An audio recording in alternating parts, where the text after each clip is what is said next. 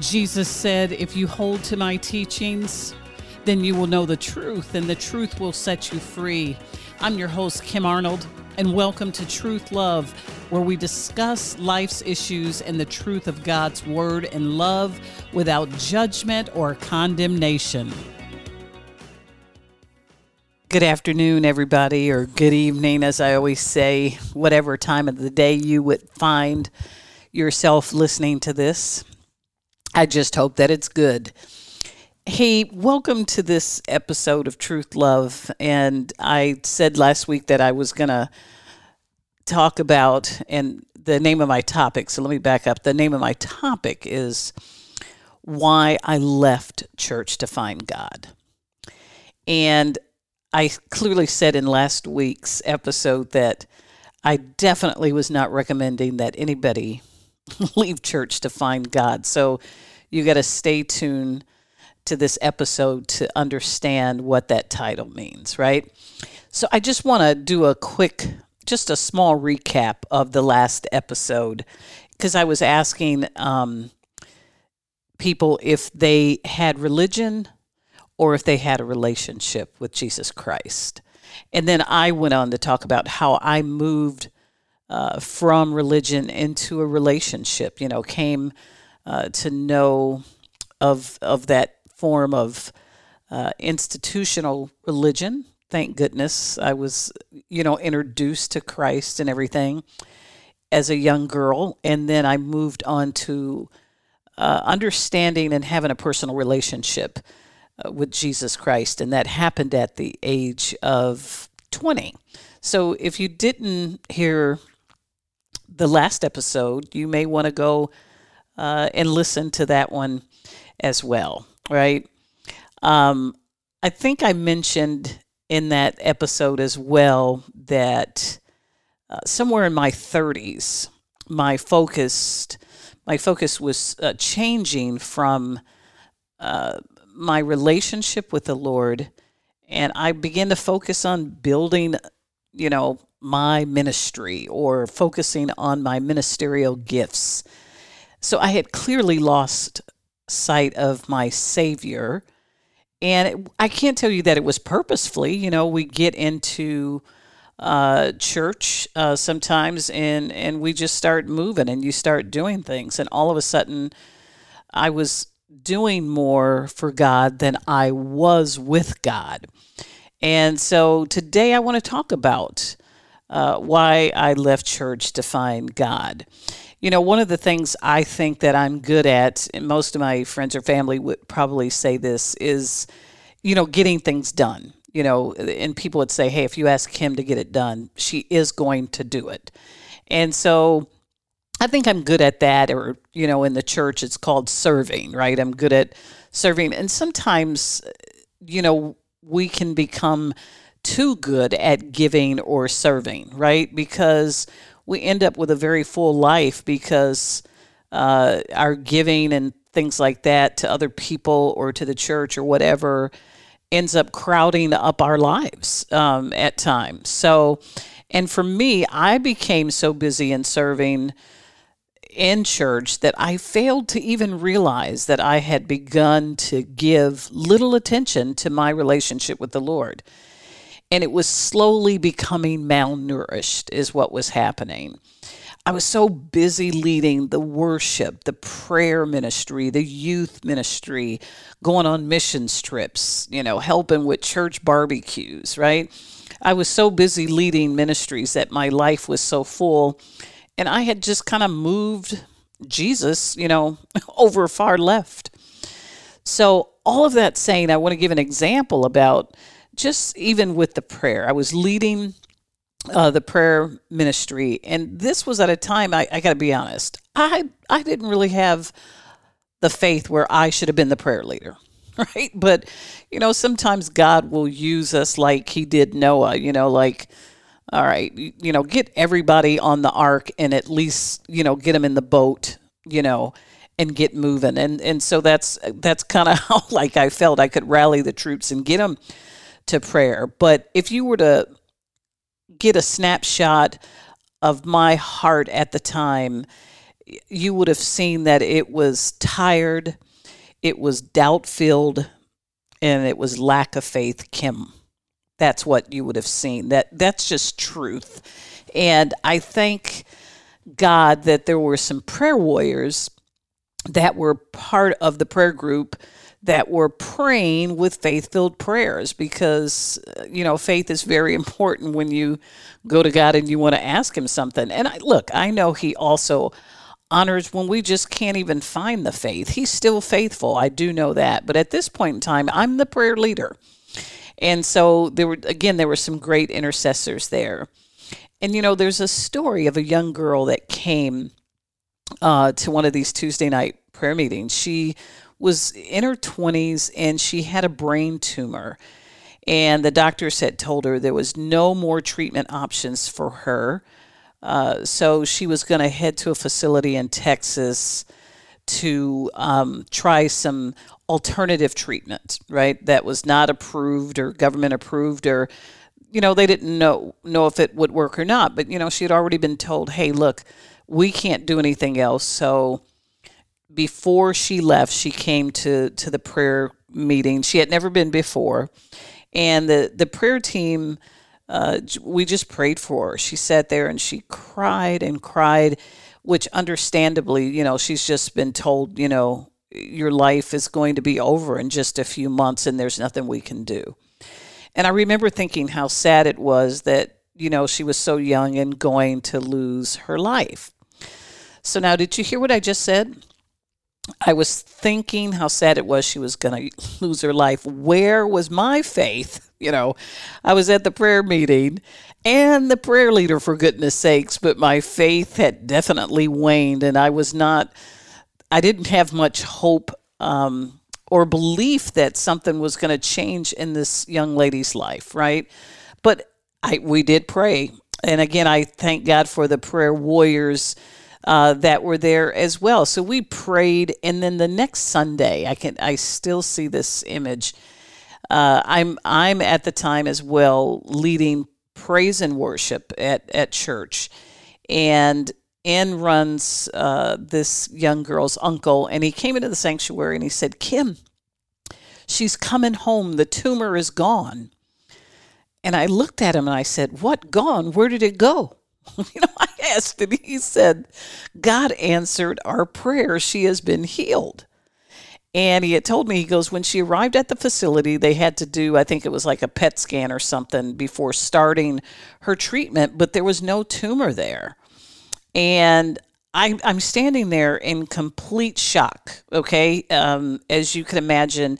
And I think a lot of that is because a lot of times, we don't hear a lot of stories about people being healed that miraculously, number one. But, he's looking at me like, Kim, don't you remember you just prayed and trusted God? And, oh, by the way, this her young life has been spared. So I was standing there. I'm going to tell you what I think I look like. It was when, for those of you who don't know this story, I think it's in, I'm going to say Acts chapter 12. It's where Peter's in prison, and Herod is going to kill Peter the very next day. And then if you look at a snapshot of, move down in that scripture, there are some saints on the other side of town who they're praying for Peter to be released from prison, right? Like, and his life to be spared. So all of a sudden during their prayer meeting, there's a knock at the door, and a lady by the name of Rhoda goes to answer the door, and it's Peter. And so in her excitement, she didn't even open the door and let him in. She ran back and told everybody, look, Peter is outside. He's here. And they told her, quit acting ridiculous. They were getting angry. Like, what are you talking about? Of course he's not outside. Don't you know we're in the house praying for Peter? So I think that's how the kind of expression that I had when this young lady was healed. And of course, Peter was outside. God had miraculously freed him from prison and saved him from death, right? So that's what I felt like, and I found myself at this time in a place where I guess I was showing up for church, but I wasn't present. You know what I mean? And I was going to church always, but I wasn't really going before God that much. And I was feeling good about my ministry, but not the direction my relationship with God was going. I wasn't feeling good about that at all. My quiet time had, I was having it. It was sporadic. My prayer time was different. It was all of the things that I was doing I had allowed. Let me be really clear. I had allowed to get in the way of my relationship, right? So I was giving out, but I was not receiving. And I was not receiving because I wasn't taking anything in from God. We can't give out of our own resources. I've got to be able to give out of what God fills me with, right? So I was just giving out and not gaining anything back. But again, that was due to me. I was seeking and I was not finding. And I'm going to tell you why. It's because I started seeking the approval of people, right? And not seeking the presence of God. And that's just not going to work. That will never, ever work. One, people are always going to let you down. Two, we should really not care what people think anyways and look for their approval. And three, God will always give me his approval just of me if I come before him in his presence. And the reason he does that is because, hey, as a believer, I have been washed clean by the blood of Jesus Christ, right? So I was going to church, but not going to God. I was burnt out. And I began to think, how did I go from putting God second after ministry? So then I think I just concluded that I was just straight up playing church, right? I would not, so I was just not, and when I say that, I don't mean like I thought church was a game, but I was not engaged. It was just like going around, a Monopoly board. Okay, you just keep going, you roll the dice and go. That's how it was. So I concluded that, okay, I was playing church and I decided that I was going to need to take a step back so I could reconnect with the God who had died for me. And so I began to pray and I made a prayerful decision to lay down all the ministerial leadership things that I was engaged in, and I was going to focus on my relationship with the Lord, or the lack thereof at that time, And because I was so often called upon and always dedicated to the cause of ministry, I knew that I was going to need to leave church and to truly make this transition for me. And again, I need all of my listeners to hear me. I would never tell you or recommend that you leave church. But I'm going to tell you, for me, I had put church and ministry far, far, far ahead of God. And I needed to recognize that and reorganize my priorities. And, God says, hey, he is a jealous God. And therefore, he never wants to see us take him and put him as second fiddle, because he loves us. And you know what? He has a way of getting our attention when things are out of order. And there were several things that happened along the way where he got my attention. And one of those was a movie that I went to go see called Second Chance.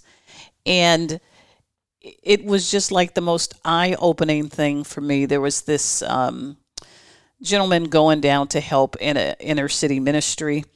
And he's in his little convertible sports car, and he's got on his leather jacket and sunglasses. And I'm thinking, what is this guy going to do helping in this inner city that he knows nothing about, is what I was thinking. And I hear God saying to me, that's you.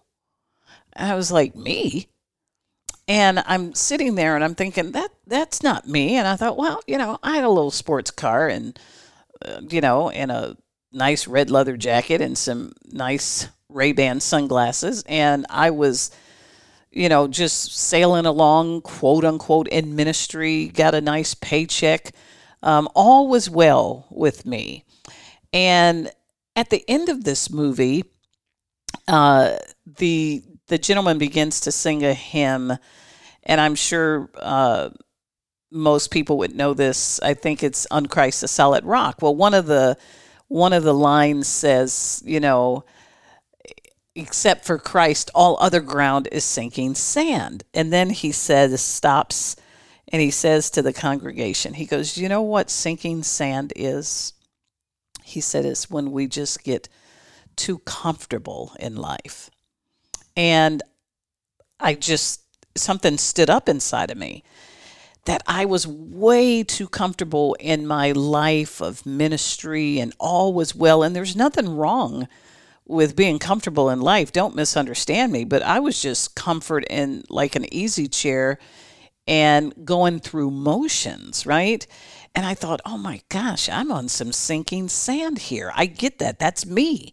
I'm sinking, and God let me know this. And I'm like, I'm sinking, and nobody around me seemed to know that. But you know what? That's because I was always busy serving, always dedicating, always saying I could get something done. And so nobody could see inside of me at the place that I was at, right? But one of my favorite scriptures too is Psalm 138:8. It says that the Lord desires to perfect that which concerns us. Now, I got to tell you that my relationship was concerning to me. And he says, hey, I desire to continue daily to perfect that because it concerns me. And I will say that is what, the Lord absolutely began to do. When I was in church, I loved God. And when I left church and reorganized my priorities, I reconnected with Jesus at a deeper level, and I fell in love with God. And that was a huge difference. There's one thing to love, and there's another thing to just say, oh, I'm in love with God. Look at my God, right? And as you can see, or hear rather, it was not about leaving church, but it was about laying down the things that I had put in front of God. And oh, by the way, it just happened to be church. So I've got a question. Again, I try to leave with a question. Does anybody out there listening, do you need to reconnect with Jesus? Have you, not that, you're not going to die and go to hell. That's not what I'm talking about. I'm not off, engaged in all kind of craziness. That's not it. But do you need to reconnect? Do you have something in your life that you need to lay down that's going to help you to see him more clearly? I want to know from our listeners. And then I got another question. It's going to be an A or a B question. So it's an answer. You choose A or B. A, do you love him? Or B, are you in love with him? Now look, A is good, but for me it's definitely B. Okay? It's B. Okay? So I hope that in this particular message, people ponder the fact that, am I in love with Jesus or do I love him? And if you are not in this place of an incredible love relationship, ask him and he will be faithful to you because he desires to perfect that which concerns you, right? So on our next episode, I'm going to have a guest speaker. And she's going to talk about her journey with the Lord. And when I was talking to her earlier, she just said, Kim, I have just fallen in love with the Lord during this pandemic. And so the title of next week's message will be, falling in love with the Lord during a pandemic. So we're going to get to hear her story and what happened to her, what kind of transitions in life she made, and what was going on with the pandemic that led her to this. But I need you to remember this. A, do you love him? Or B, are you in love with him? And I hope that every listener, if you don't have B as your answer now, it would be B in the near future. All right, I'm going to see you guys next week. Don't miss next week. It's going to be really good. Falling in love with Jesus during the pandemic. Thank you for joining us today on Truth Love, where our mission is always to speak God's truth in love as we follow Jesus Christ, who is the way, the truth, and the life.